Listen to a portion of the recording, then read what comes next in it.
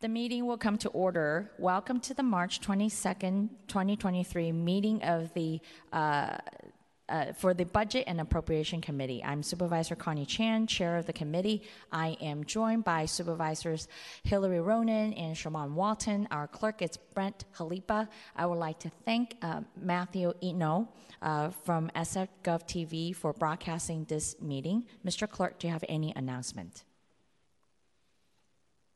Yes, Madam Chair. Just a friendly reminder for those in attendance to please make sure to silence all cell phones and electronic devices, and also kindly refrain from any flash photography. The Board of Supervisors and its committees are now convening hybrid meetings that allow in-person attendance and public comment while still providing remote access and public comment via telephone. The board recognizes that equitable public access is essential and will be taking public comment as follows. First, public comment will be taken on this hearing on this agenda. Those attending in person will be allowed to speak first, then we will take those who are waiting on the telephone line. For those watching either channels 26, 28, 78, or 99 and sfgovtv.org, the public comment call-in number is streaming across the screen. That number is 415-655-0001. Again, that's 415-655-0001. Enter the meeting ID of 2498-202-4187, then pound and pound again. When connected, you will hear the meeting discussions, but you'll be muted and in listening mode only. When your item of interest comes up and public comment is called, those joining us in person should line up, and those on the telephone should dial *3 to also be added to the speaker line. If you're on your telephone, please remember to turn down your TV and all listening devices you may be using, and each speaker will be allowed up to 2 minutes to speak unless otherwise stated. Alternatively, you may submit public comment in writing in either of the following ways. Email them to myself, the Budget and Appropriations Committee Clerk, at brent.jalipa@sfgov.org. If you submit public comment via email, it will be forwarded to the supervisors and also included as part of the official file. You may also send your written comments via U.S. Postal Service to our office in City Hall. That's 1 Dr. Carlton B. Goodlett Place, room 244, San Francisco, California, 94102. And Madam Chair, that concludes my announcements. Thank you so much, Mr. Clerk. I want to acknowledge that this is not our typical Budget and Appropriation Committee time, and we're here at 4 p.m. and so that we can actually welcome for this special item on the agenda, which with our San Francisco Youth Commission, and just really want to thank just all the commissioners for your service, not just for this report, but really for all your service. And thank you so much. I think this is a very critical time to have your voice. And I want to acknowledge Vice Chair Mandelman, who's just joining us now, and I think we will be shortly joined by Supervisor Asha Safai. And so with that, I'm going to actually introduce the Chair of the Youth Commission, Chair Emily Nguyen, and she will actually introduce rest of the commissioners. But before we start, I just want to also acknowledge Supervisor Hillary Ronan and for her remarks. Thank you. Thank you. I just wanted to say briefly, our office didn't get the memo about the change of time, so I have to leave at around 4:40 today. Hopefully I will get the bulk of this, but I wanted to apologize in advance and just tell you how excited I am about today. And, we'll watch anything I miss, but hopefully we'll get through most of it. Thank you. Thank you. Actually, apologies, Madam Chair. I should call the item. Oh, my apologies. Yes, please call item number 1. I was yes. trying in a hurry. We want to get through this to the presentation. So thank you, Mr. Clerk. Please call item number 1. Of course. Item number 1 is a hearing to identify the Youth Commission's budget priorities for fiscal years 2023 to 2024 and 2024 to 2025. Members of the public who wish to provide public comment should call 415-655-0001. Today's meeting ID is 2498-202-4187, and then press pound twice. And if you already haven't done so, please dial *3 to line up to speak. A prompt will indicate that you raised your hand, and when the system indicates you have been unmuted, that is your signal to begin your comments. Madam Chair. Thank you, Mr. Clerk. And here we have Chair Nguyen. Thank you. Testing. Hello, supervisors. Thank you so much for having me today. My name is Emily Nguyen. I'm the District 11 appointee on the San Francisco Youth Commission, and I also serve as the chair. I use she, her pronouns, and I sit on the Housing, Recreation, and Transit Committee. So I'm going to start off with introductions of each commissioner we have here with us today.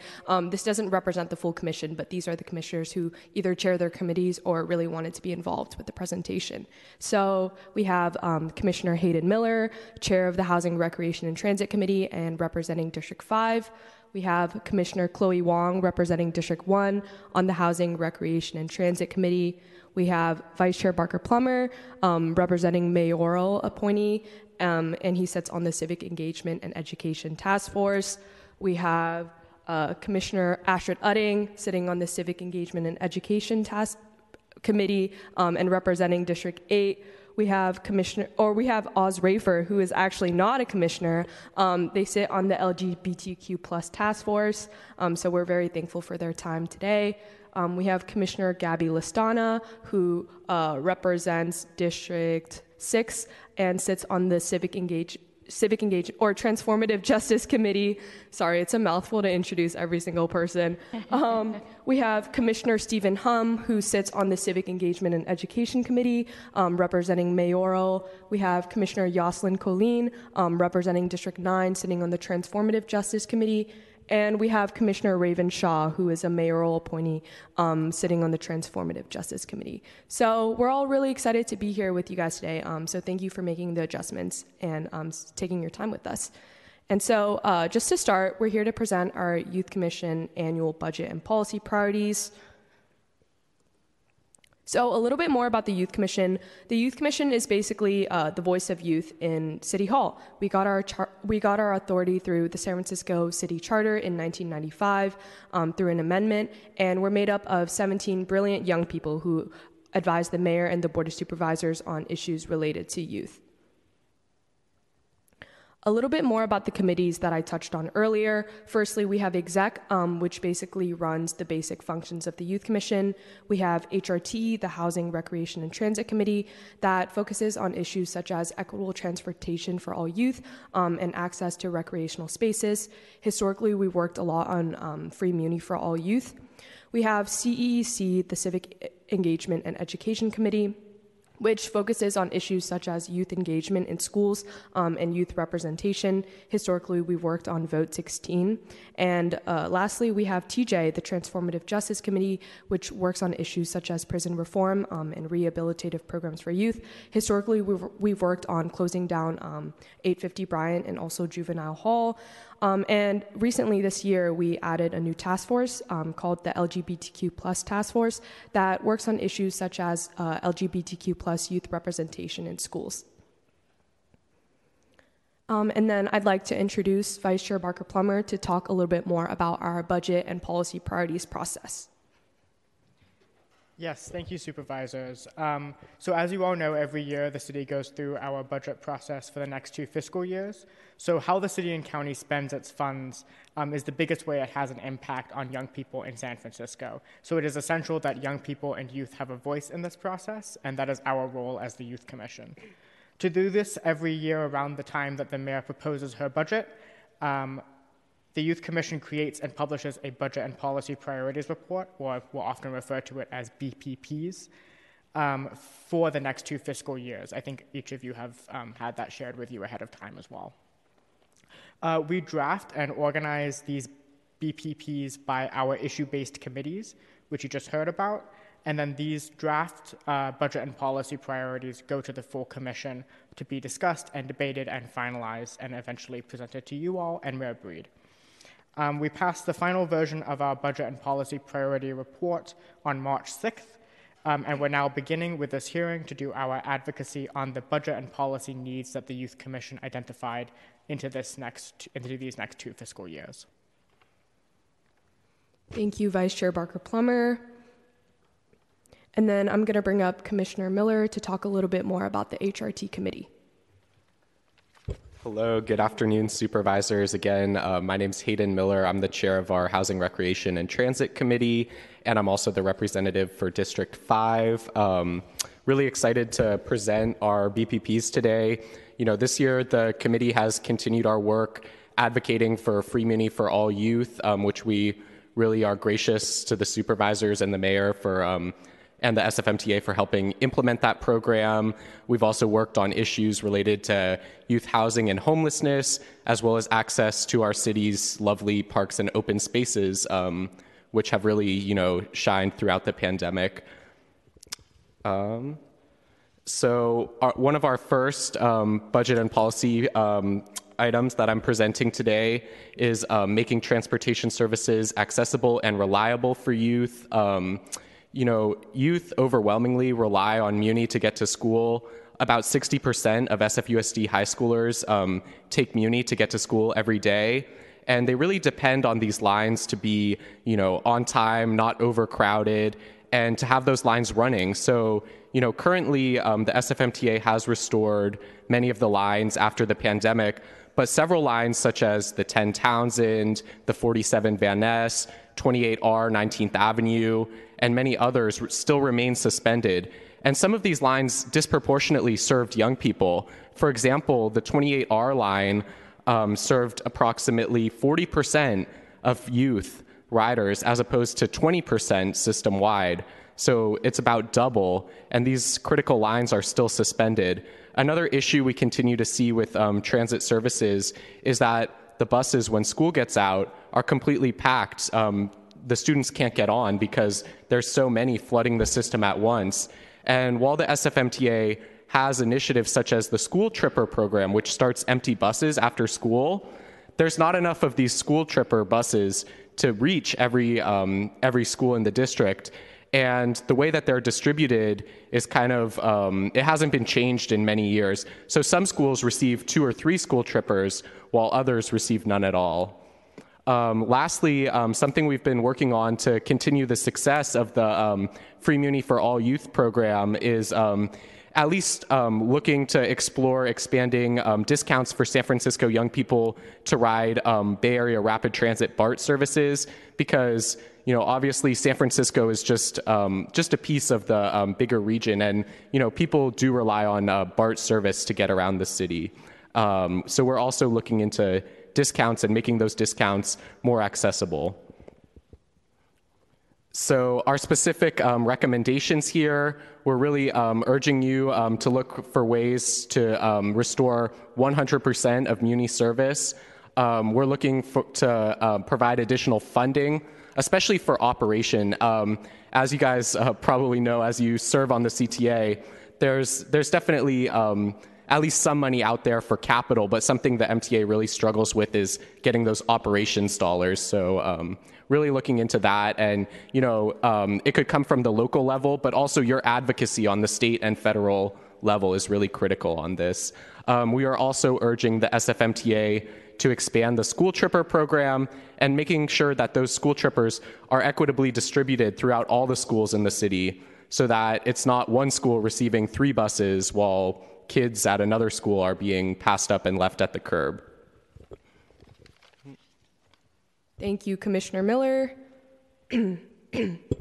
So our next BPP is expanding access to youth recreational spaces.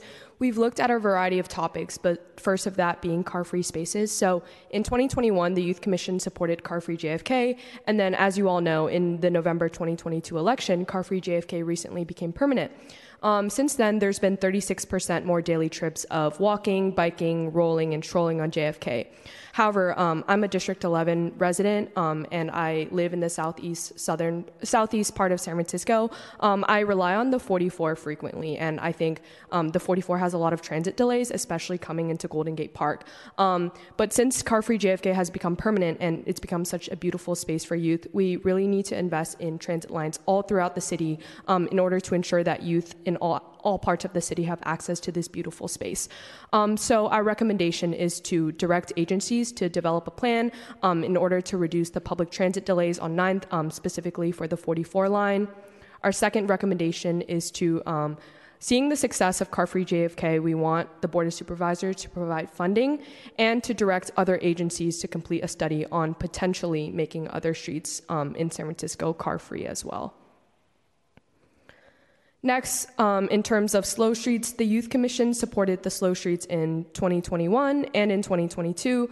And as you all know, in December 2022, the SFMTA approved the permanency of the slow streets program.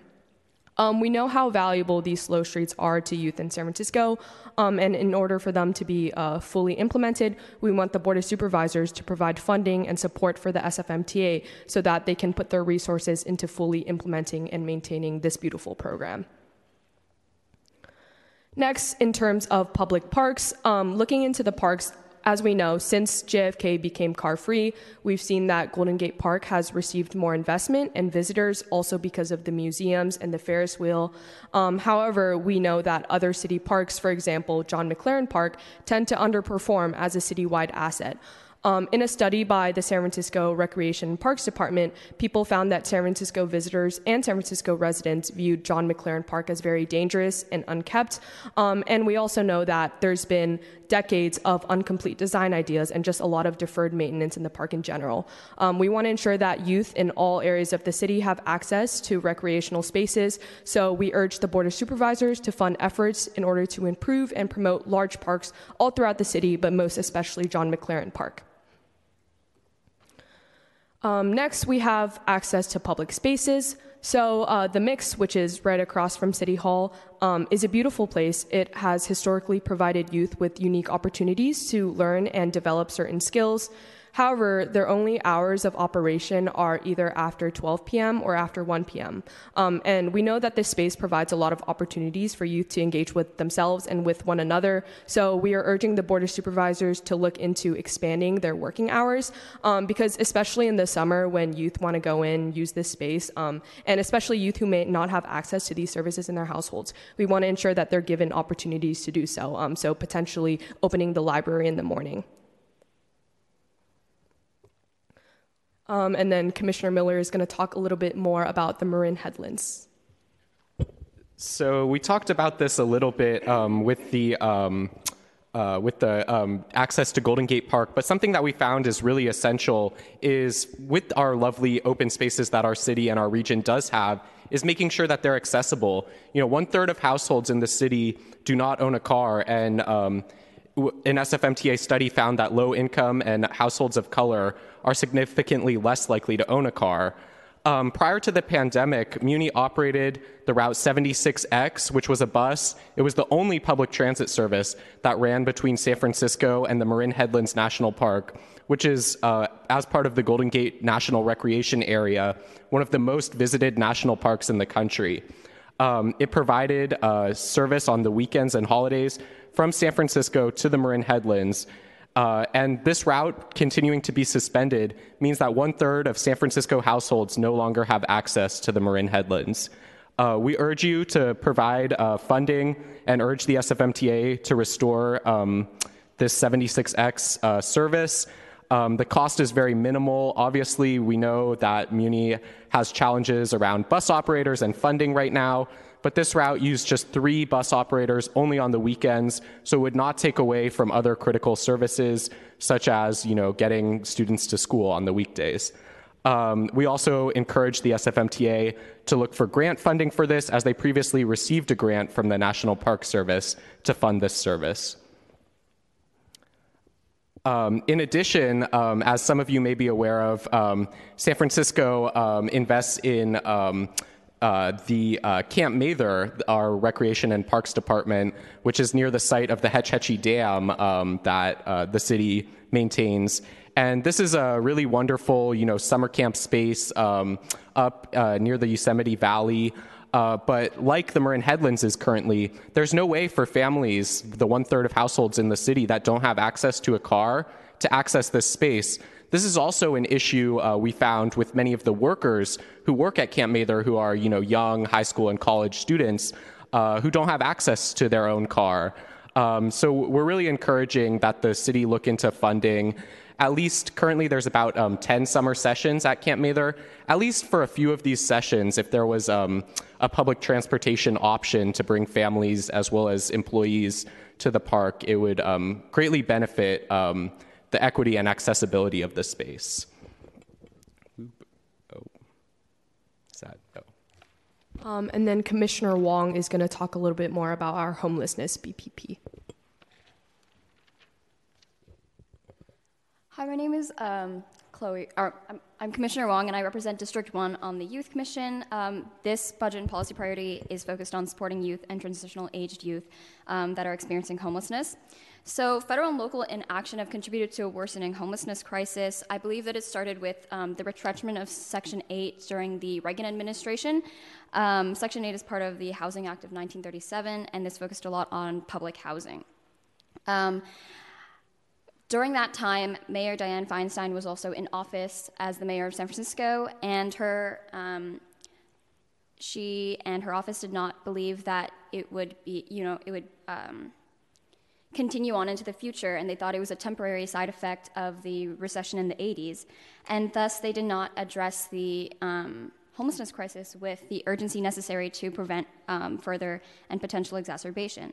So according to a recent point-in-time count, there are 1,073 youth and transitional aged youth that are experiencing homelessness. This is data from 2022.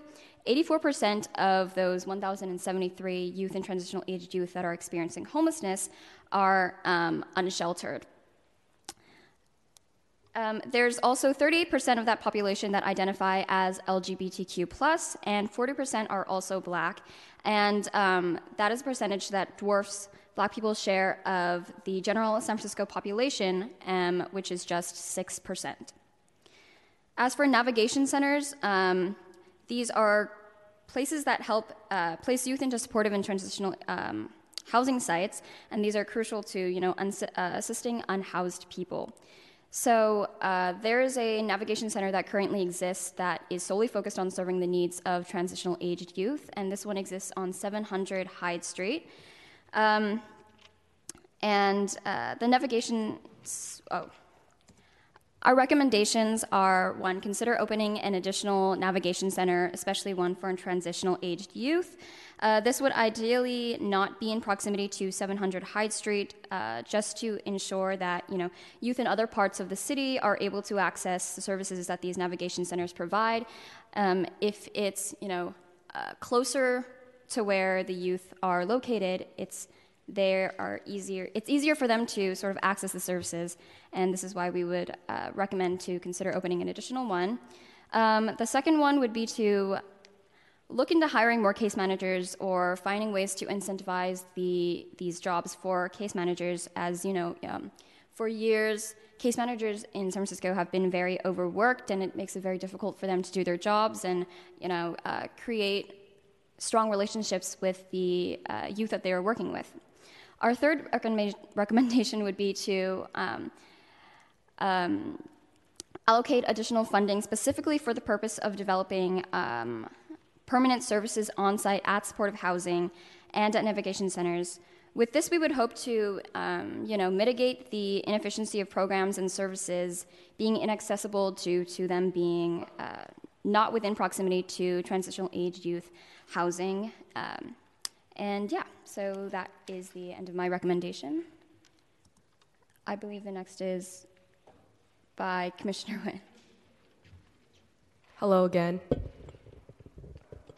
So the next issue that our committee, sorry, I kind of have a sore throat. The next issue that our committee looked into was Vision Zero. As we all know, the lack of progress on Vision Zero is extremely evident. Traffic deaths have risen greatly since 2018, and just recently in 2022, we ended with 32 deaths, which is tying with the decade high in 2016, which shows that not only that we've made little progress on this issue, we've made no progress on this issue.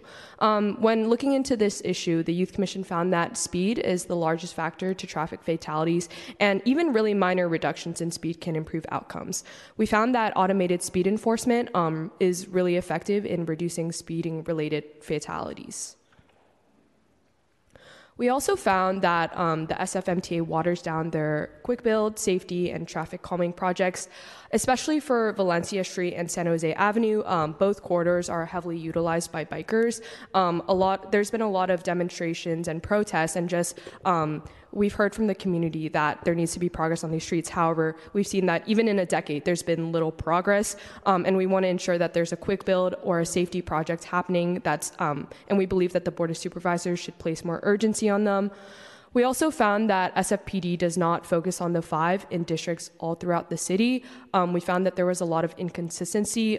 Specifically, there was a lot of enforcement in the Richmond district, actually, but we found that in districts such as the Northern District, the Ingleside District, the Central District, and the Bayview districts, there's little to no enforcement.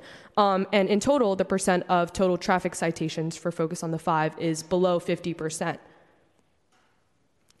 And we know that the Board of Supervisors recently passed a resolution lowering the speed limit and also asking to reconvene the task force. However, we still believe that the task force should include a youth seat, as a lot of fatalities happen near schools just because there's more general activity in those streets. We know that there's an assembly bill for automated speed enforcement cameras currently, and we just would appreciate it if the Board of Supervisors could continue monitoring that. We also want to continue urging the Board of Supervisors to urge the SFMTA to deliver street safety projects quicker and to also prioritize Vision Zero projects near schools.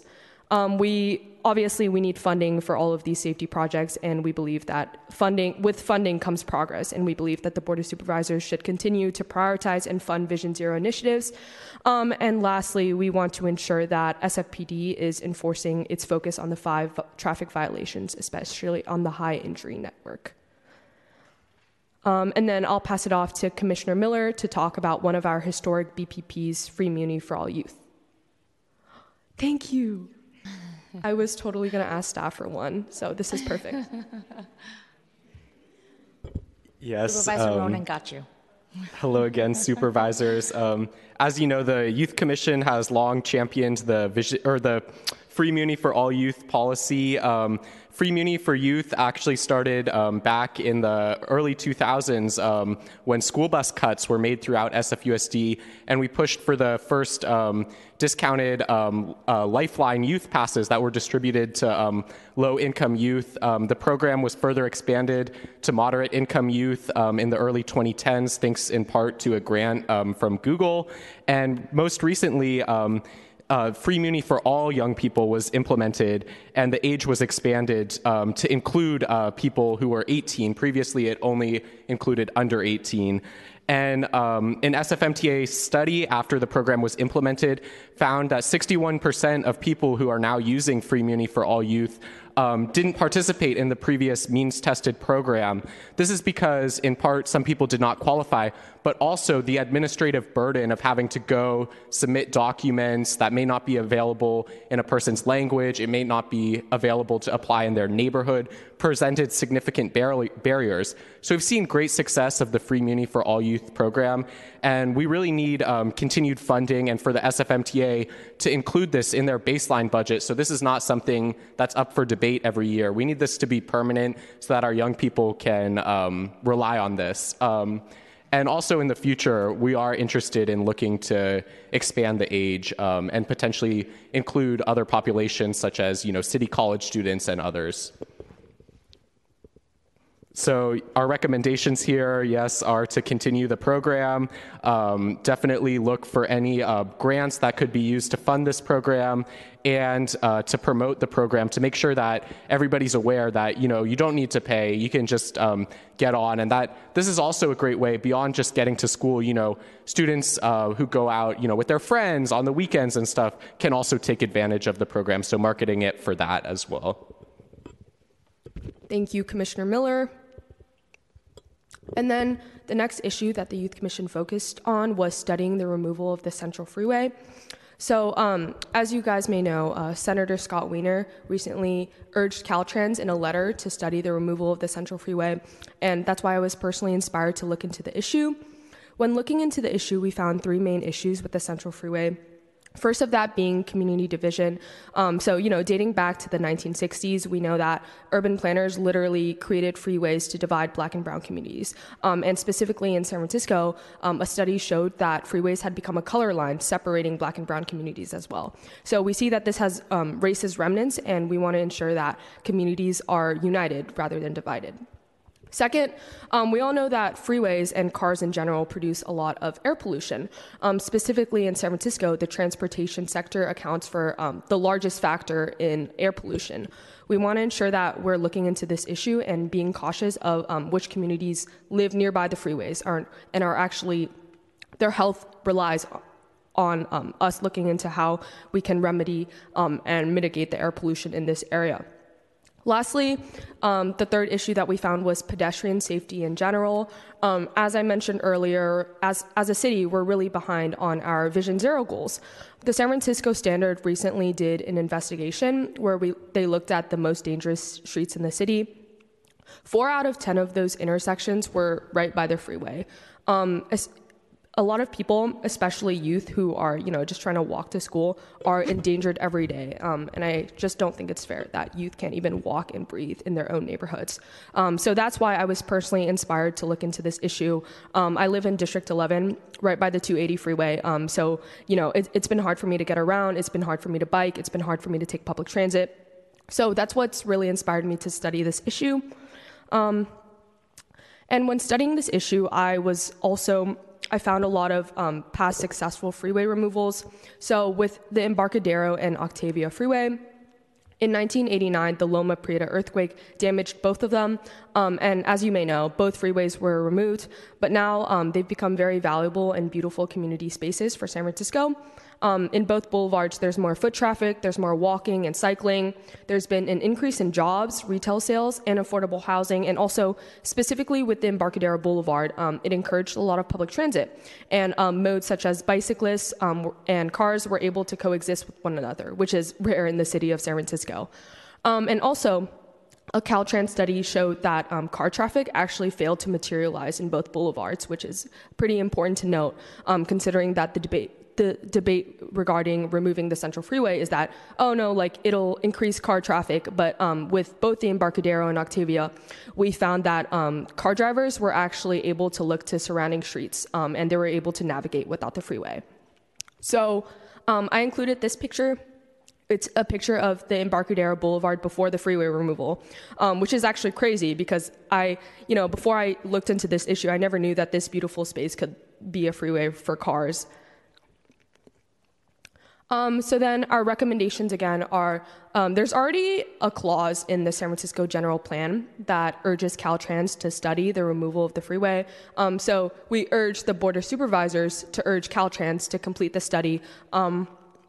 And secondly, we obviously need funding for the study. So we want the Board of Supervisors to look into several grants in order for the study to be completed.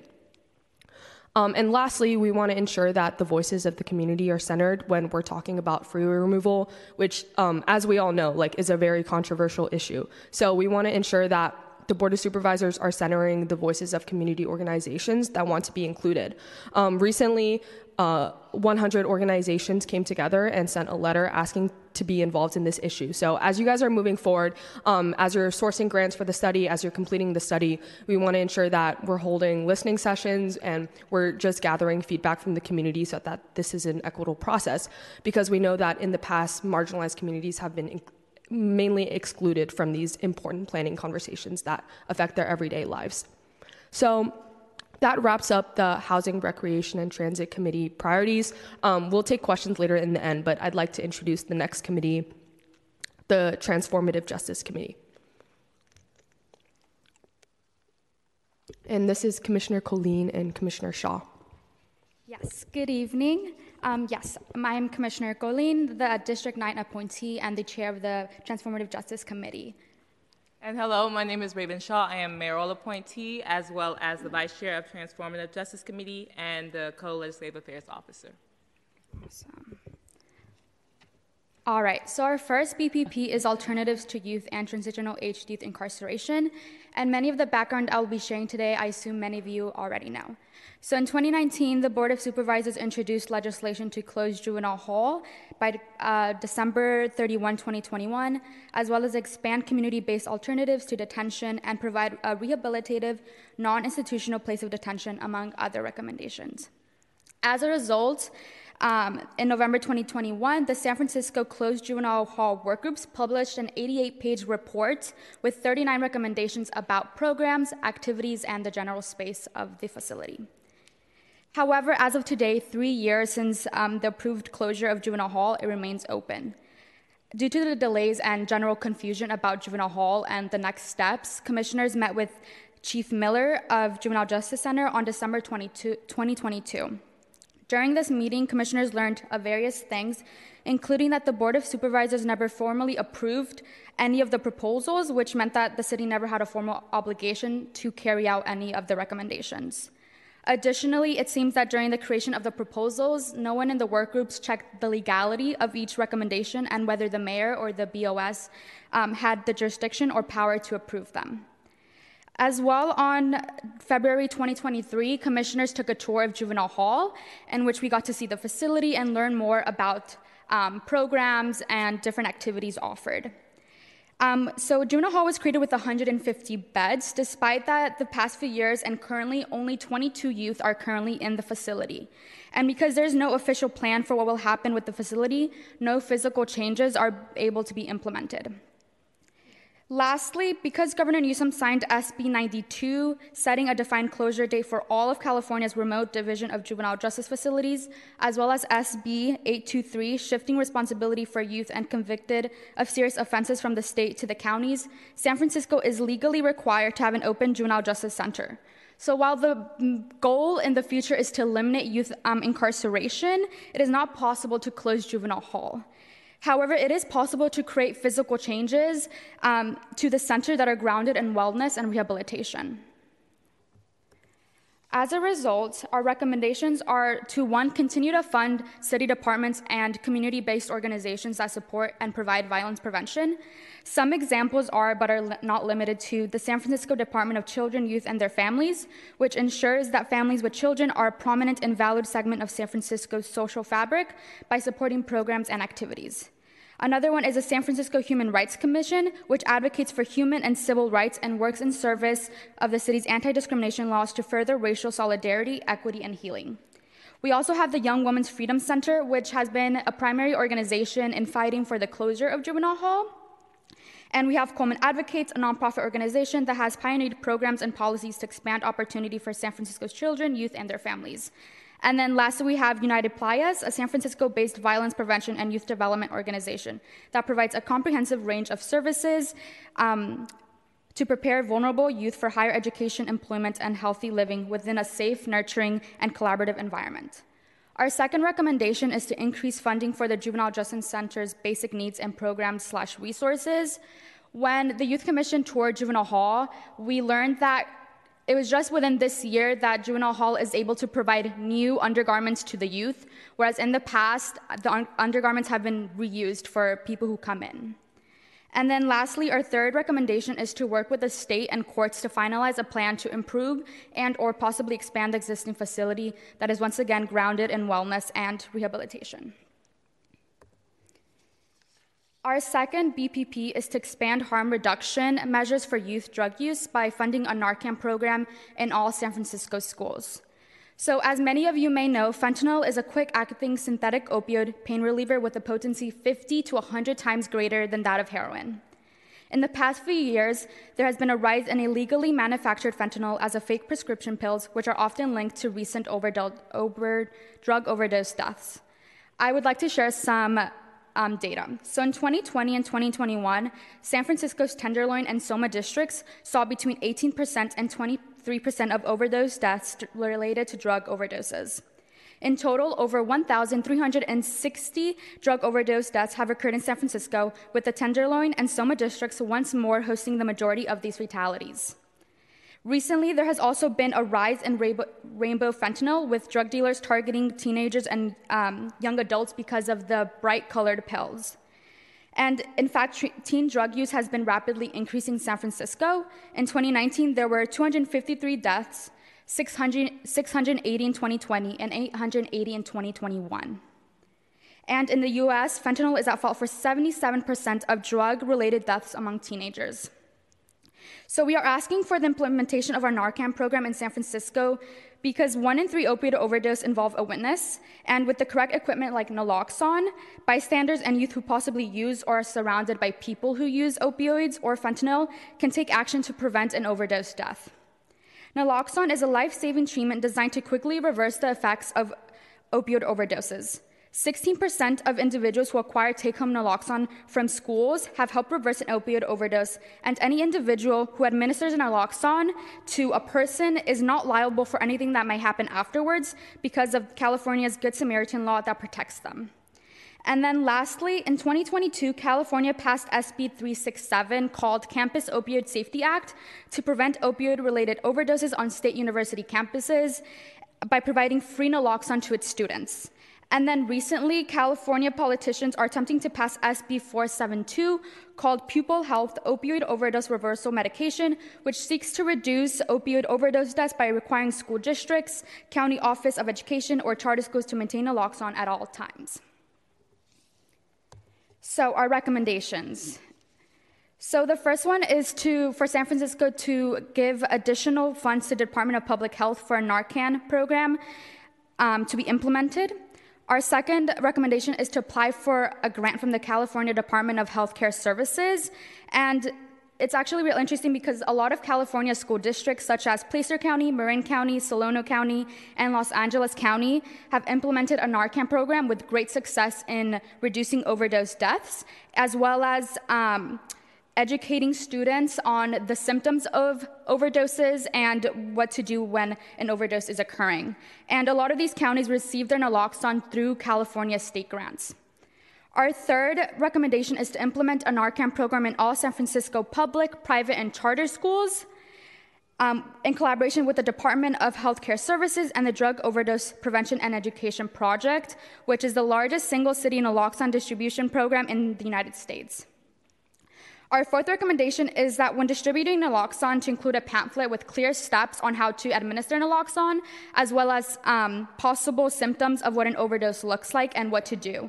And this is because for people as myself who have never seen an overdose occur, I might not know what the symptoms are or what to do in the moment. Our fifth recommendation is an extension of the fourth recommendation, which is to have free naloxone available in San Francisco schools for students, school, faculty, staff, and the parents of youth, just so that they have naloxone in hand in case they are a witness in an overdose. And then lastly, our sixth recommendation is to increase the availability and accessibility of substance use services, such as therapy, counseling, information packets for parents about rehab or resources to support youth or people who are struggling with drug addictions. Our last BPP, I'm gonna raise this, I'm tall. Okay. Our last BPP is urging San Francisco to take action in order to restore Bayview Hunters Point.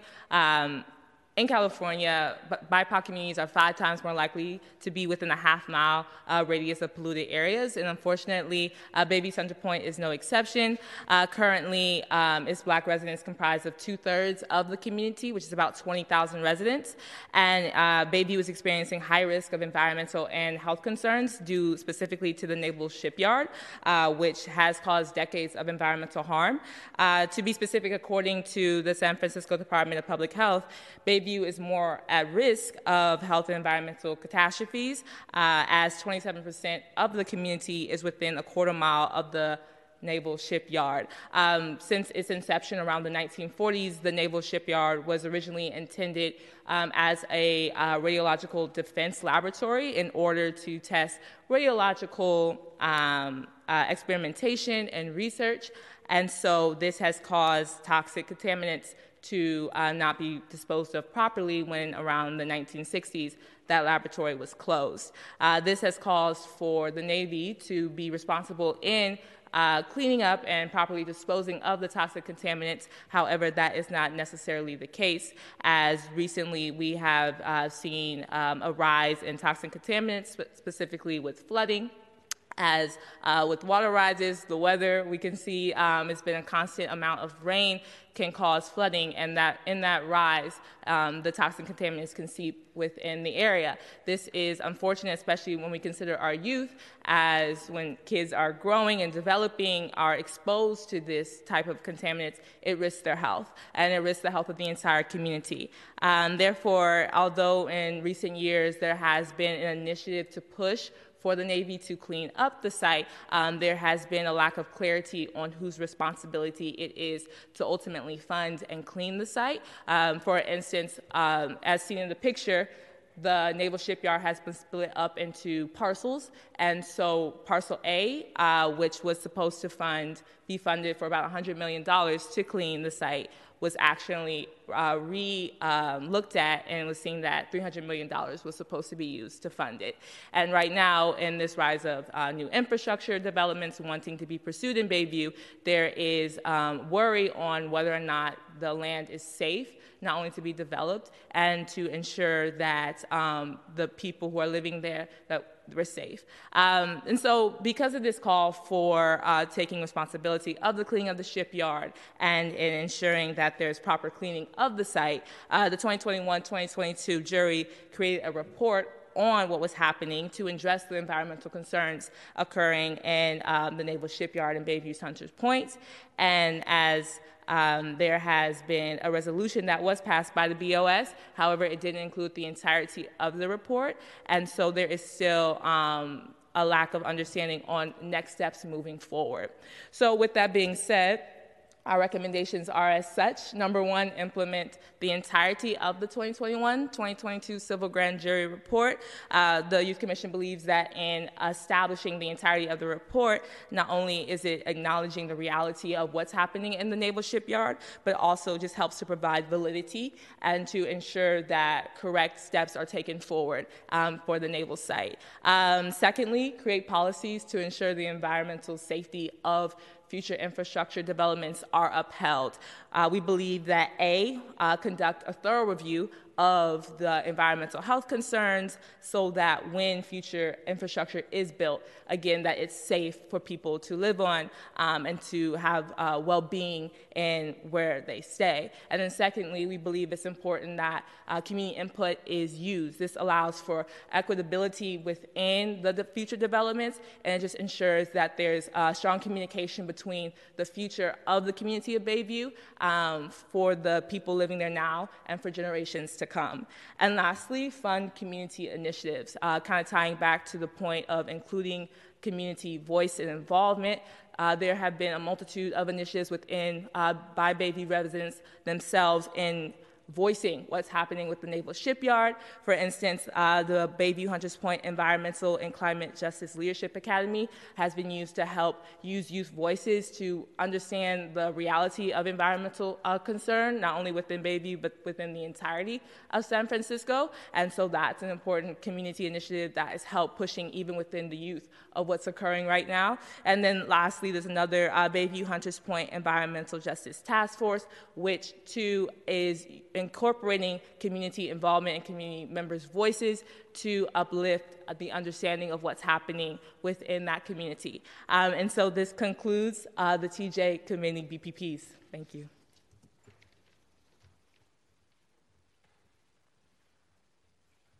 And then on to our next committee, the Civic Engagement and Education Committee. I'll pass it off to Commissioner Hum, or Chair Hum.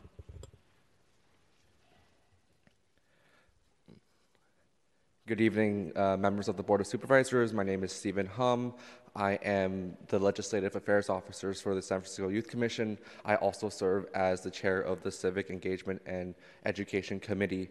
The Civic Engagement and Education Committee inspires youth to participate in San Francisco's government by expanding youth civic representation through Vote 16, civics education, and voter registration. I would like to introduce our first member, Commissioner Utting, to present. Thank you, Commissioner Hum, and thank you, supervisors. Our first recommendation is to provide oversight of and invest in school safety measures for San Francisco students. I think we can all agree that schools should be a safe space. Unfortunately, SFPD has responded to 790 violent crime incidents at SFUSD school sites since 2013. And when these things do happen, it's important that schools are equipped to protect student safety. However, many SFUSD schools lack basic safety infrastructure like public announcement systems, security cameras, and remote door buzzer systems. Additionally, the funding for this infrastructure hasn't been allocated. And even when it is allocated, introducing the necessary safety infrastructure in SFUSD will take years. And so we want to ensure that schools are as safe as possible as soon as possible. Given these issues, we urge the city to request a plan for school safety infrastructure upgrades and to provide oversight on the implementation of this plan. We also urge the city to partner with SFUSD to determine and meet funding needs for school safety infrastructure. We don't want schools to have to wait years to have these basic safety needs. This should happen as soon as possible, and by partnering with SFUSD, we can ensure that safety needs are met in an efficient and a timely manner. Next, I'll be passing it off to Commissioner Barker-Plummer. Thank you, Commissioner Utting, and thank you, supervisors. So when it comes to keeping our schools safe, a key component to that is sharing safe firearm storage information with families. A majority of school shootings that are committed by young people in the United States, the weapon that was used was either retrieved at their home or the home of a close relative. Both the San Francisco Police Code and the California Penal Code require gun owners to securely store their firearms so that young people cannot gain access to them. In January of 2022, the Youth Commission unanimously passed a resolution urging all San Francisco schools to send home safe firearm storage information. More recently, state law was also updated to require all public school districts to send home safe firearm storage information every year. With all of this in place, we still unfortunately have concerns that SFUSD is not fulfilling this requirement, and we urge you all to maintain oversight over that to make sure that this basic safety need is being met by San Francisco schools. Our next subsection of our school safety BPP regards sexual assault and harassment in SFUSD schools. So as I'm sure many of you all are aware, sexual assault and harassment, both between students and between adults and students, is a consistent and pervasive issue in San Francisco schools. In the past 10 years, San Francisco has responded to 25 different calls, or SFPD has responded to 25 different calls reporting rape at an SFUSD school site. Many more cases of assault and harassment go unreported. Unfortunately, the Youth Commission's research showed that little progress has been made on the issue and that this crisis is institutional in our schools. A public records request by the Youth Commission showed that in 2022, SFUSD only investigated 5 of the 24 Title IX sexual harassment complaints that were filed in all of 2022.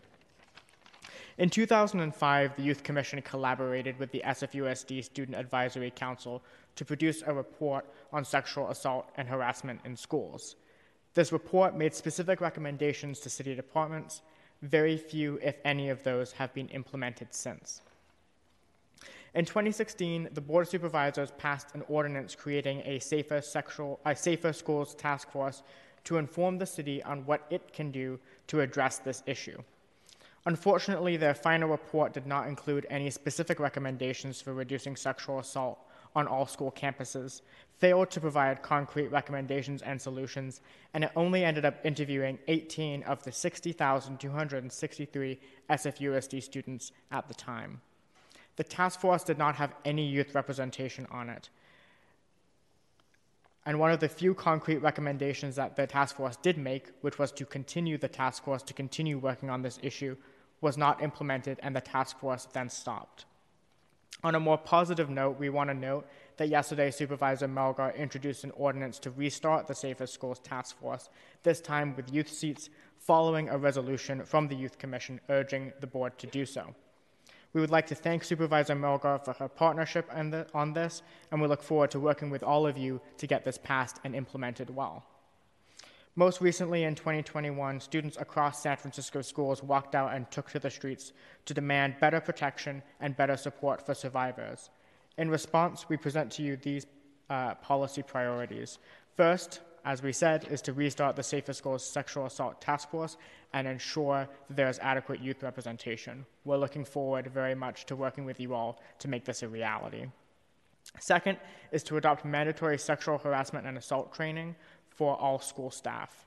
And the third is to find data on the current state of sexual harassment and assault, as well as data to measure the effectiveness of the sexual assault and of the Safer Schools Task Force on sexual assault and harassment. Next, I'll hand it over to Commissioner Utting. Thank you. Our next recommendation is to increase voter pre-registration efforts. We know that when more people vote, our government is more representative.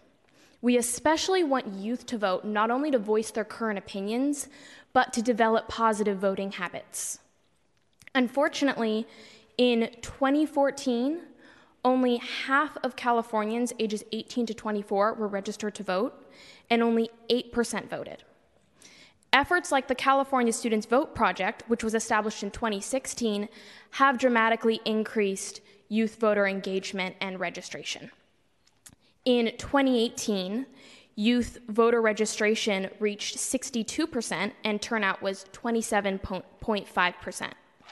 However, youth voters still remain below other age groups in their turnout. One of the methods for increasing voter turnout is pre-registration. Pre-registration can increase youth voter turnout by up to 13 percentage points. San Francisco's pre-registration is estimated to be around 15%, though this is a little bit hard to gauge because a lot of students go through both physical forms and the state's website to pre-register. However, this is still less than a quarter of youth in San Francisco. There are clearly a lot more people that we can reach to encourage them to pre-register and exercise their right to vote. The Department of Elections also conducts outreach to students in schools. They have a high school ambassador program where students urge each other to pre-register to vote. They also conduct outreach by tabling at schools and at community events to encourage pre-registration and voter registration. SFUSD also passed a resolution in 2016 titled Encouraging Students to Exercise Their Voting Rights. And this resolution encouraged schools to do things like teach the major San Francisco political parties and teach students about voter registration in their American democracy classes. It also urged SFUSD to partner with the city to provide students with the necessary forms to pre-register in their classes and to develop sheets outlining the legal requirements of voter registration and pre-registration. However, we're unclear if this resolution was implemented, and if so, what the results are. And so because our Civic Engagement Committee had difficulty finding data on the effectiveness of outreach efforts in San Francisco, we created a survey that received more than 500 responses. And the goal of this survey was to identify the effectiveness of current outreach efforts and civic engagement in San Francisco schools. So we just wanted to share a few of our key findings. We found that 60% of youth who were eligible to pre-register to vote were not pre-registered to vote. And half of the youth who cited that they were not pre-registered to vote said it was because they didn't know they could. They didn't know that that existed, that that was an option for them. You also might find this interesting. 64% of youth under 17 didn't know who their district supervisor was. And this is important because you all are the elected officials that youth can reach out to if they have an issue. And so we want them to know who their district supervisor is so they know who they can contact. And when we asked youth over 18 if they felt prepared to vote in a local election, more than half of youth answered either disagree, strongly disagree, or neutral. And the distribution of this data is very much similar to those of youth under 18 when we asked them the same question. And so that is showing us that even when youth are able to vote, they still don't feel prepared by the city and by their schools to vote. And so we are learning from this data that cities and schools need to do more to make sure that youth are prepared to become active and engaged voters. And based on that, our recommendations are that the city continue funding the Department of Elections Youth Voter Outreach and increase information and outreach about pre-registration opportunities to youth. We've seen that there's a large percentage of youth who are not being reached and think that more could be done to increase pre-registration in San Francisco. We also urge the city to research current outreach efforts, research the effectiveness of current outreach efforts to increase voter pre-registration. We want to understand what could be changed or added on to what is being done now to make sure that we are reaching more youth in San Francisco. And lastly, we want the city to follow up on the goals outlined in the Board of Education resolution that was encouraging students to exercise their voting rights. We heard from the Department of Elections about how difficult it was to reach SFUSD and students, and feel that strengthening the partnership between SFUSD and the city would ensure that these outreach efforts are as effective as possible. Next, I'll be passing it off to Commissioner Hum. Thank you, Commissioner Utting.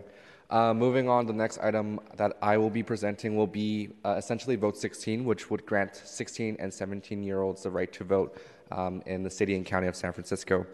According to a Youth Vote student survey in 2016, almost 75% of SFUSD students will absolutely or most likely register to vote at 16 or 17 if they were given the chance to.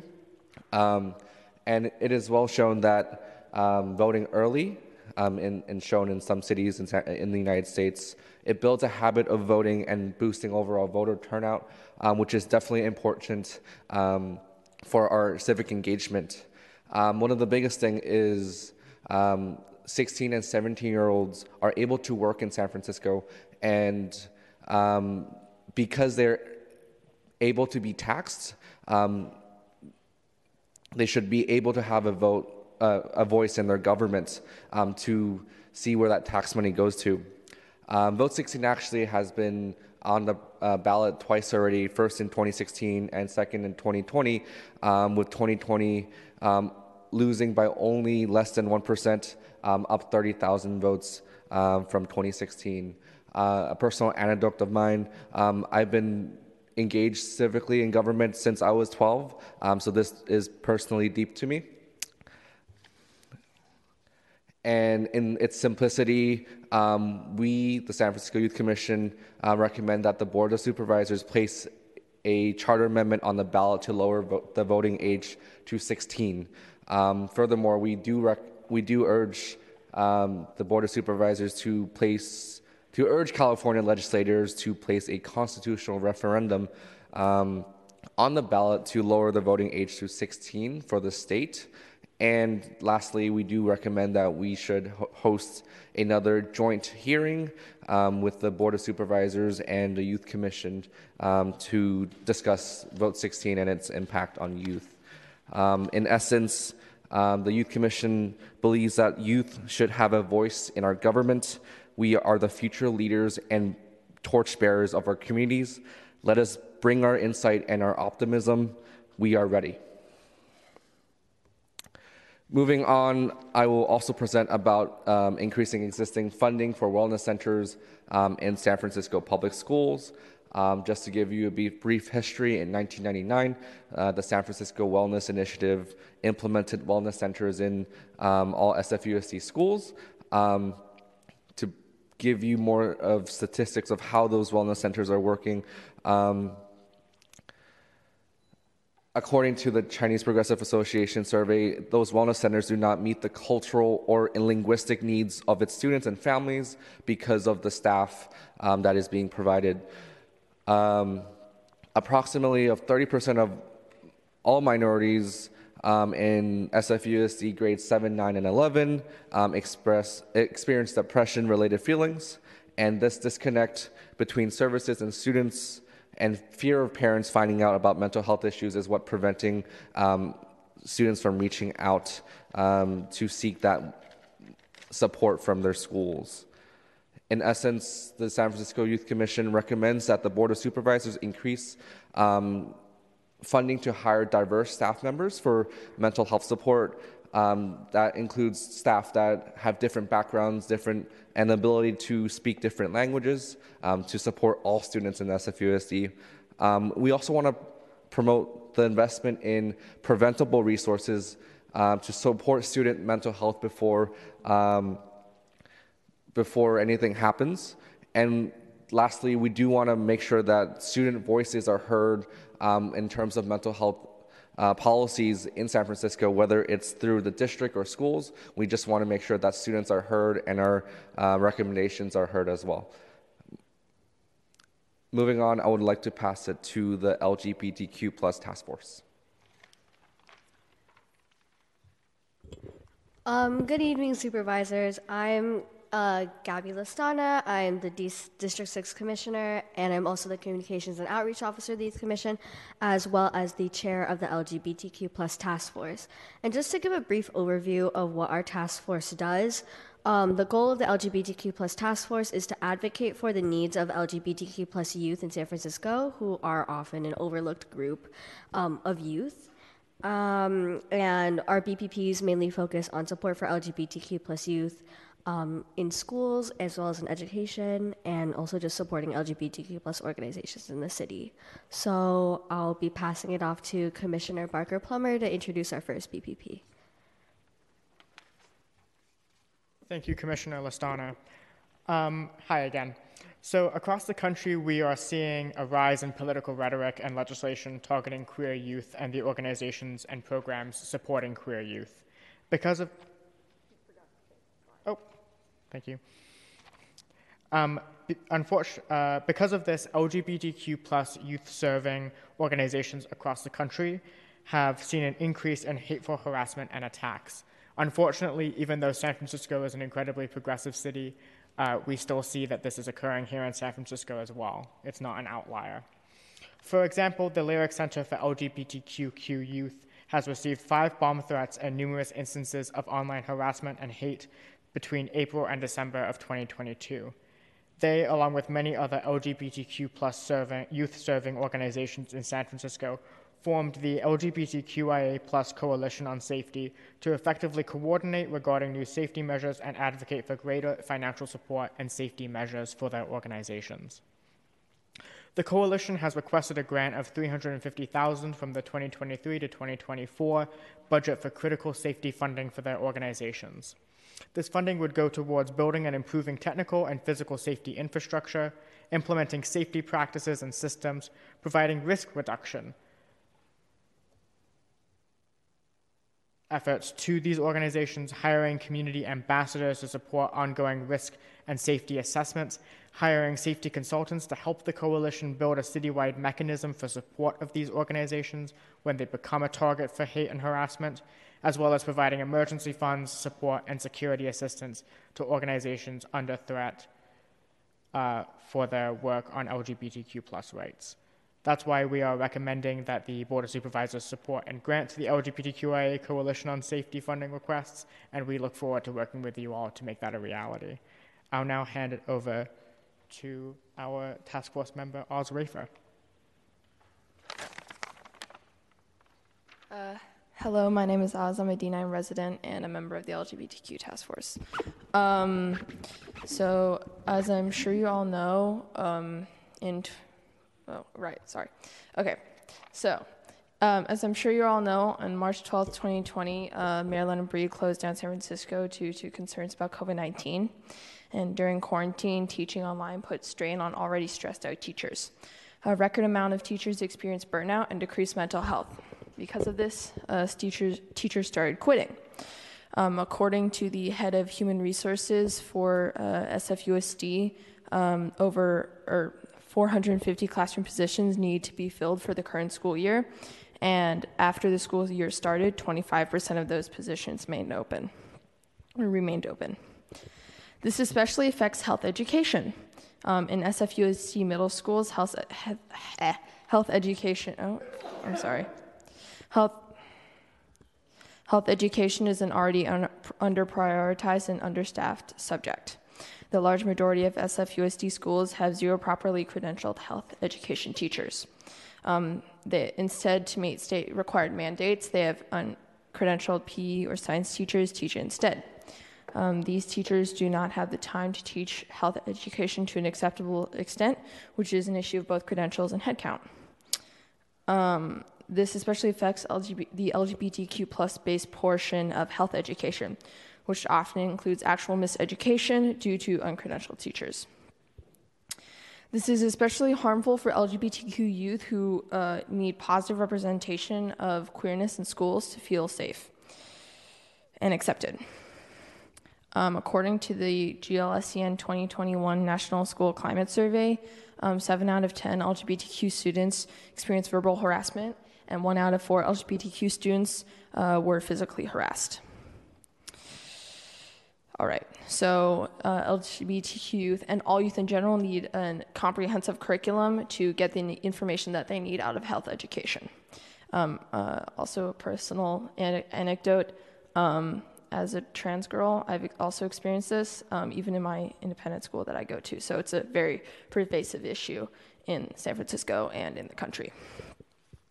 So moving on to the curriculum, so in SFUSD High School, there's the Be Real, Be Ready program that more than a quarter of these lessons are about queer identity and queer experiences.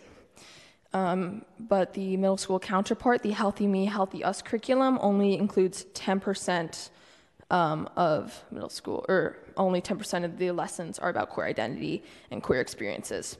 The start of adolescence for most youth is middle school and is a crucial point in forming of each person's identity, so an abundance of queer lessons is very important. In 2023, most youth have ready access to the internet, especially to social media sites such as Twitter, Instagram, and Facebook. And if they aren't being taught about queer identity to an acceptable extent in schools, it can often lead to miseducation online. So, according to the Human Rights Campaign, more than anti-LGBTQ rhetoric increased by 400% online in 2022. And so, like, if students aren't being taught about queerness in schools, it is very, very likely that they will form their own opinions, positive or not. But according to research and statistics, especially if they are users of social media sites, they'll be exposed to harmful rhetoric that might influence their opinions. So in order to have open and inclusive youth that are not homophobic or transphobic, it's important to include queer lessons in health education. And there's data to support this. Again, going back to the GLSEN 2021 National School Climate Survey, compared to students in schools without an LGBTQ plus inclusive curriculum, students in schools with an inclusive curriculum are less likely to hear negative remarks about transgender people and less likely to feel unsafe about their sexual orientation. Moving on to recommendations. The Youth Commission recommends to implement an inclusive middle school health curriculum for LGBT youth. It is important to show LGBT youth and all youth in general that they are okay and they can exist. And for all youth in general, it's important to learn about this because it's a part of life and it's a part of humanity. Our second recommendation is to hire health teachers with proper credentials, plus incentivize teachers to get proper health credentials. So it's important that the people who teach our youth these very important lessons about life know what they're talking about and aren't making mistakes that can be very harmful towards youth. And our third recommendation is to urge the Board of Supervisors to urge the state of California to make the health education state mandates more comprehensive towards the LGBTQ youth and LGBTQ plus portion of health education. While we recognize that California is a leader in this subject, it is very important to keep going back to our curriculums so that they are updated and stay informed with current ideas about identity and life. And our fourth recommendation is to gather feedback from health education curriculum from SFUSD employees, because they're the people on the ground either teaching these things or witnessing them being taught every day. And so it is very important to get their perspective on a matter such as this. All right, so with that, I'm going to pass this off to Gabby.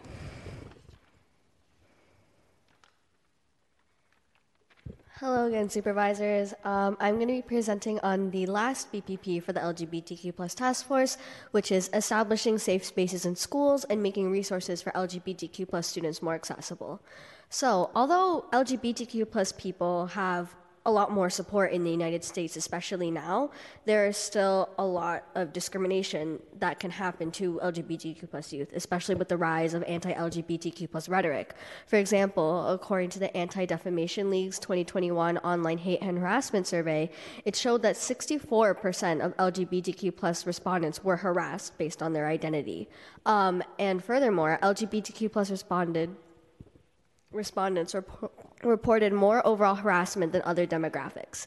And also, according to the Trevor Noah Project's survey, the Trevor Noah Project's national survey on LGBTQ plus youth mental health, 21% of transgender and non-binary kids have attempted suicide, and 52% have seriously contemplated it. This shows that LGBTQ plus harassment can have a real consequence on our LGBTQ plus youth. And one thing that really contributes to this pervasive LGBTQ plus harassment is anti-LGBTQ plus policies. So over 35 states have adopted anti-transgender laws between January and June of 2021. And this includes banning gender-affirming healthcare for minors and also transgender youth, especially trans women, from sports. And these anti-LGBTQ plus laws as a whole contribute to hateful trans/LGBTQ plus discourse, and this can lead to people developing extreme views on the LGBTQ plus community, which can also lead to LGBTQ plus harassment. And although San Francisco is unlikely to ever adopt anti-LGBTQ plus policies, because this is a city that champions on LGBTQ plus rights and issues, LGBTQ plus harassment still exists in our schools, and it's important to create these safe spaces for students to be able to have a space where they can express themselves freely without the fear of getting harassed, and also to educate more on LGBTQ plus youth as a whole, to show other students who may not be LGBTQ plus that it's okay to be queer and that you shouldn't discriminate queer people based on their sexuality or their gender identity. So this leads us to our recommendations. So we urge the city to create safe spaces within schools for LGBTQ plus students. And our second recommendation is to connect with organizations such as Lyric and the LGBT Center, which have already worked with some schools to create safe spaces, and form clubs to extend school resources for LGBTQ plus youth, especially mental health resources, as we've seen that LGBTQ plus harassment can really affect our LGBTQ plus youth's mental health. And our last recommendation is to assess school climate to guide improvement strategies.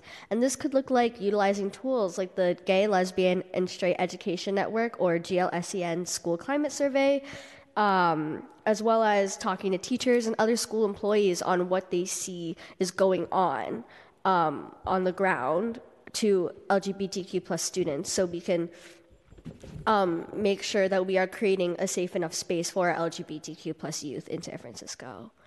And I'll be passing it off to Chair Nguyen to give final remarks. Thank you so much, Commissioner Listana. There is no last slide, but before we move into questions, I just want to thank and appreciate all of our commissioners for the incredible and hard work that they've done in this process. I mean, I think it's crazy that these commissioners are balancing schools with being a city commissioner. And I would have never thought that I would have been at City Hall for weeks and weeks, for hours and hours, past 9 p.m., close to 10 p.m. Like, I used to sleep at 9:30 p.m. But yeah, I really want to thank all of our commissioners for their incredible work during this process. None of this would have been possible with every single person on the commission. I'd also like to thank staff. Our staff are new, and they're amazing. They're awesome. They've helped us in every part of this process, and we seriously could not have done it without them. So I want to extend my appreciation for every person on the commission and for every person that's made this report possible. And lastly, I'd like to thank you guys for listening and for being there and for considering our recommendations. I mean, I think historically, the San Francisco Youth Commission and the San Francisco Board of Supervisors has had one of the strongest partnerships in the country. I mean, we've allowed for free public transportation for all youth in the city. We've placed Vote 16 on the ballot twice, and we've closed down 850 Bryant. And I think that none of that would have been possible without your collaboration and your cooperation. So thank you for being here, and thank you for always continuing to partner with the Youth Commission. So those are just my remarks. I really appreciate everyone for their time here tonight. But before we close, I want to ensure that you guys have the time and the space to ask us any questions. So I'll pass it back to Chair Chan. Thank you, Chair Nguyen. The first on the roster is our Vice Chair, Vice Chair Mandelman. Thank you, Chair Chan, and thank you to the Youth Commissioners and to the Youth Commission staff. Like Supervisor Ronan, I have a prior commitment that I am going to be late for, but I'm going to have to leave now. But I do, as the gay on the budget committee, I am particularly grateful for the work that the LGBTQ plus task force has done. And as chair of the Transportation Authority, I was impressed by all the recommendations related to slow streets and urban placemaking and transportation and free muni, and have been thinking a lot and will continue to think about the need for additional revenue and resources to pay for the capital investments we need to make and the operating investments. I'm very happy we were able to renew our transportation sales tax. Thanks to all my colleagues for our work together on that. But I think we need to do a lot more to get us to the 21st century transportation we need. So with that, sorry everybody, I gotta go. Thank you, Vice Chair Mandelman. Thank you, and Supervisor Walton. I just wanted to say this before Supervisor Mandelman left, as the black on the. No, this is really hard work and committed work. And one, I just want to appreciate all of the youth for stepping up and serving in this role. To your point, Chair Nguyen, you all take up time out of your days. You still have to go to school. You still have to study. You still have to excel. So I want to thank you all for your commitment and dedication to your city and to the young people here in San Francisco.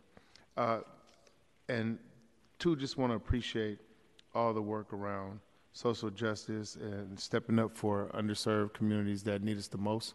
I think that if you notice across the country and if you look at history, all of movements that start here in the United States start with young people, start with youth, and you are carrying the trend by stepping up in ways and learning and understanding how to push policy and influence policy, particularly at a young age. So just want to commend all of you for that. There's some things in here that we're most certainly going to be paying attention to as we continue to not only work through the budget process, but of course just work to pass policy here in San Francisco. And I, for one, am just excited about a lot of the work my office does and having the support of the Youth Commission and being able to work side by side with young people to achieve success as we continue to fight for equity and social justice. So thank you for being here today, and thank you for your presentation. Thank you, Supervisor Walton. Supervisor Safai. Thank you, Chair Nguyen. I'm so proud to have you as my appointee. And there's Stephen there also. I have a number of people that I've worked with that are there. But I just want to say, just as I always say this, but I don't want to overstate it. But when I was 16 or 17, I don't know if I could have come to City Hall and Board Chamber and present as articulate and unwavering as you all did today. I didn't hear any stumbling. I mean, you might have been a little nervous, but you didn't really show it. You all did such a phenomenal job. I am so, so impressed. And I wish some of our departments would present as clearly and concisely. Not these guys. These guys are our budget people. These are the people that recommend to us. But we have department people that come in, and sometimes they're not able to condense information as succinctly as you all did today and to the point. And so just wanted to give you some positive feedback on your presentation. There was a lot of good eye contact. There was real articulation of ideas. It was summarized in a concise way. And it's easy for people to follow. And just know that there'll be a lot of people watching this on government TV. So you're not just presenting to us, but you're presenting to the citizens of San Francisco. So one of the things I want to tell you, so I don't know if you were looking for feedback, but or some information or some comments. I think all of the issues that you presented on are extreme and high priorities for the members of the Board of Supervisors.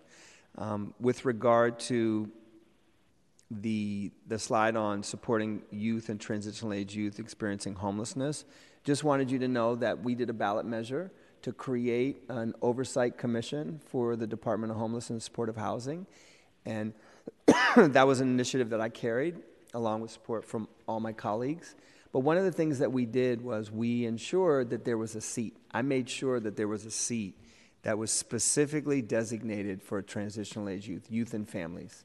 And one of the reasons why is because, as you probably know, for those of you that presented on that and did the research on it, they have one of the highest probabilities of becoming homeless, but they are not the largest part of the homeless population. So they can be overshadowed by the rest of. So we want of that community. So we wanted to uplift them. We wanted to put them into a position where their voice would be heard and carried. So something for you all to think about on the Youth Commission, that you have a voice, a direct line to the new Homelessness Oversight Commission. And so the person that we put into that seat that worked a lot with children and families is a former supervisor. He used to represent District 8, and his name is Bevan Dufty. He's also a BART Board commissioner or director. So if you all are interested, something to think about, but I just wanted you to know that that's something that was important to me as well. The slide that was on a study of the removal of the Central Freeway, and I know that was yours. So I'm originally from the East Coast. I grew up in Boston and Cambridge. They went through a similar process. They actually implemented it. They took down their Central Freeway, and it took a really, really long time. But they didn't remove it altogether. They submerged it because they still needed access to certain parts of the city. So I just wanted to encourage you. I know you're out there advocating for, talking about the impacts to the community, but also thinking about the impacts of transportation and what that would mean and why it was created. And maybe something to think about is the submersion of that portion feeding into those freeways, and then it significantly reduces pollution and can still provide for the flow of. I know Supervisor Walton's district is fed by a lot of the 280 and that Central Freeway, and there's a lot of light industrial businesses that still rely heavily on access, but they also add to the pollution, and so something to think about there. With regard to the, no, not that one. The safety measures I'll talk about in a second. There was one other slide on, here we go. Expand access to youth center recreational spaces. One of the things that we learned in this committee that was actually a surprise to me, I don't remember. No, it was in the budget committee. It wasn't on appropriations. We actually had, Crystal Springs that's owned by the Public Utilities Commission. There actually is a recreation area at the end of that, and there's a recreation center and a learning center and an area to access. Something to think about. I understand that the Marin Headlands is one, but if the committee wanted to think and do a little bit more research, it's down the peninsula, and it's actually owned and operated by and part of the city and county of San Francisco, and it's a phenomenal recreation and trail area that I think is completely underutilized and something that, something to think about as a way to access. But if you were specifically thinking about the Marin Headlands and access to that area, I also sit on the Golden Gate Transportation Board, and they run, the transit runs those lines. And so you can follow up with our office, and we can talk about if there's a way that we can access getting youth specifically or low-income families or those that might not necessarily access recreation space, similar to what you've highlighted there. So feel free to follow up with Lauren Chung in my office, and Emily knows how to connect with her as well. And then, did you want to respond to any of that? What? Oh, I don't know if you wanted to respond. No. Oh, okay. I was just like, yeah, I do know Lauren. Yeah, I know you know Lauren. And then, with regard to safety in schools, because it's something that we've been talking a lot over the last week in particular, and mental health that's related to that. If you saw Supervisor Walton and I talking on the side, as you all were speaking, and there was a lot of information, we were kind of reflecting back on some of the things that we've talked about in this chamber for some time, and one of them was the fact that the Department of Public Health, and I said this yesterday in our Board of Supervisors meeting, they fund a number of our mental health programs, and they have a significant amount of our money in terms of the budget, in terms of our overall budget. But one of the decisions that was made last year was to cut one of the mental health programs that people have a lot of familiarity with and had a lot of success, the Seneca program. And so we're going to be asking a lot of those questions during the budget process to DPH, because of the isolation, because of COVID, because of distance learning, and because of the impacts that you all know about, and I'm sure you've talked about at the Youth Commission, about not being in the school setting around peers for the last couple of years. It's impacted to the overall feeling of isolation, depression, and other issues. So it is going to be a big priority for us during this budget process. All of us have spoken about that independently and on the record, and so I just wanted to highlight that for you all. And then lastly, my last comment was about the safety in schools, because that was related to that, because it's played out in terms of people not having outlets for directions for their mental health. But I was not aware that all the schools, because we're not Board of Education members except former Board of Education member Walton, I didn't know that all the schools didn't have intercom systems and a way to communicate with students throughout the entire building, which seems pretty dangerous to me. So it's something that we certainly can look at and talk about with Board of Education members in their district, and see, do they even have a cost estimate? What is it would take to actually implement that? Is there an overall strategy and plan? And so the head of facilities and operations used to be with our recreation and park department. So we can talk to her and try to find out more information. But I appreciate you bringing that to our attention, because I know that there's been a lot of concern, particularly over the last week, but it's been a concern for a lot of us for a time that are more in touch with our schools and families, that safety and safety issues have really risen to the top. Mm-hmm. And a lot of people are concerned about that. So, yeah, wonderful, wonderful presentations. And I mean, there's so much more I could comment on every slide, but I really, really thank you all. If you have any questions for us or follow up, I don't know. Thank you. Thank you so much for your feedback. Did you want to add something? Only to say that we'll certainly be following up with your office on school safety. This is a conversation that we are going to be having with every supervisor's office during this budget cycle and just going forward as well. This is a serious issue of concern for us on the Youth Commission. I also want to say that myself and Commissioner Udding have been looking into it and recently had the Youth Commission call a hearing on the matter. So we'll certainly be following up and working on that going forward. And I just wanted to say, if I didn't comment on your particular issue or slides, don't take it as I didn't see it as a priority or that I wasn't impressed, because the issues with trans, the issue with juvenile hall closure, the issues with violence, the issues with all of these issues are near and dear to all of our hearts. So I don't want anyone to think that if you presented and I didn't comment on it, it wasn't specifically because I didn't have something to say. I've taken notes on every single one of the areas that you talked about today. It's okay. We definitely feel loved here. So we'll definitely be following up with your office. Thank you, Supervisor Safai. Thank you, Chair Nguyen, and thank you, Commissioners, for your presence today and in your presentation in this chamber. As always, as Chair Nguyen has mentioned, that truly that the Board of Supervisors and our U Commission has a long-standing partnership.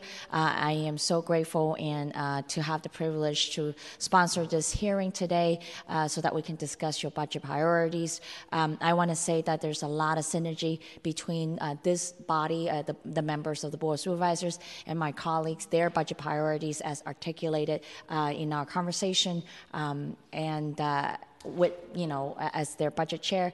So I appreciate having your budget priorities and seeing that actually there's a lot of overlapping priorities between the two bodies, and we look forward to continuing working with you. With that said, we're going to turn this to public comments today. Because we have now only the 3 members of this body left, I'm going to limit public comments to 1 minute today, so that we make sure that we have quorum or stay with quorum. But before I go to public comments, Supervisor Safai. I just wanted to also add, I mean, we definitely do public comment, but if there was anything in particular besides the presentation that any of the youth wanted to ask us while we're here, I know they don't usually get that opportunity, so happy to answer any questions if you had any. But you can think about that during public comment. That's right. We'll come back after public comments. We'll turn back to you and have that conversation. And Mr. Clerk, please, public comment. Thank you, Madam Chair. Members of the public who wish to speak on this hearing, identifying the Youth Commission's budget priorities in the upcoming fiscal years and are joining us in person should line up now, right along those curtains. And for those listening remotely, please call 415-655-0001. Enter the meeting ID of 2498-2024187, then pound and pound again. Once connected, you will need to press *3 to enter the speaker line. And for those already in the queue, please continue to wait until the system indicates you have been unmuted, and that will be your signal to begin your comments. Seeing no in-person speakers here in the chamber, and Madam Chair, we have no speakers in the queue. Great. Seeing no public comment, now public comment is closed. Chair Nguyen, we're grateful for your presentation today. I think that we have a lot of thoughts about, or I have a lot of thoughts, and then I think that so are my colleagues. We look forward to conversation that we may have in the coming months. I would strongly advise you to also have conversation and approach to all my colleagues on the board and provide them a briefing, if you haven't already, about the budget priorities recommended by the U Commission. I think that our board members will be eager, if they haven't already, to hear from you directly, to walk them through the presentation that you have given us today. I personally will also want to follow up separately to talk about, as we approach the mayor's budget, which she's anticipated to propose on June 1st. We'll love then to follow up to see, if you actually also have those conversations with the mayor herself and her team to articulate your priorities, whether these will be part of her agenda as well and her proposal when she declare her proposed budget proposal on June 1st. I certainly hope that you'll get some feedback from her team as well before that time. Those are my recommendations to you. So with that, I am going to... I have a question. Yes, for absolutely. you guys. Just because you're all here, but obviously, as the elected officials of the city, you guys have a lot of policy priorities. You have a lot of people wanting to talk to you. So I was just wondering, as the representatives of the youth in San Francisco, how can we ensure that these recommendations stay at the top of your priority list, and how can we continue communicating with your offices so that we see the implementation of these recommendations?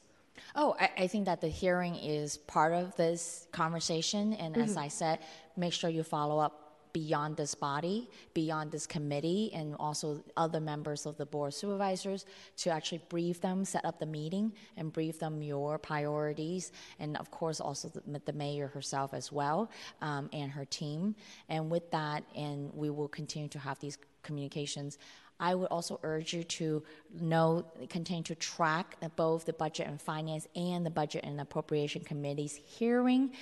They're scheduled for typically at 10 a.m. and 1:30 p.m. I would urge you to, when you're your schedules are packed, but whenever you can, to actually track those hearings. Of course, we're going to continue to have communications with staff so that they're aware of our hearing schedule. And of course, I think when June comes, please do track the mayor's budget proposal, and that we continue to give us your feedback on that proposal as well. And I would also urge you to also call in for public comments or attend public comments whenever you can, and so that this way we are tracking. You're holding us accountable, and we're hearing from you directly as well. Great. Thank you so much. Thank you. And with that said, I'm going to make the motion to file this hearing, colleagues, if that's okay. And so, Mr. Clerk, please call the roll. I will need a second, Chair Chan. Died in committee. Second, just kidding. Second by Supervisor Safai. On that motion by Chair Chan, seconded by Member Safai, that this hearing be heard and filed. Member Mendelman. Mendelman absent. Member Safai. Aye. Safai, aye. Member Ronan. Ronan absent. Member Walton. Aye. Walton, aye. Chair Chan. Aye. Chan, aye. We have 3 ayes, with the Vice Chair Mendelman and Member Ronan absent. Thank you. The motion passes. And do we have any other business before us today? Madam Chair, that concludes our business. Thank you. The meeting is adjourned.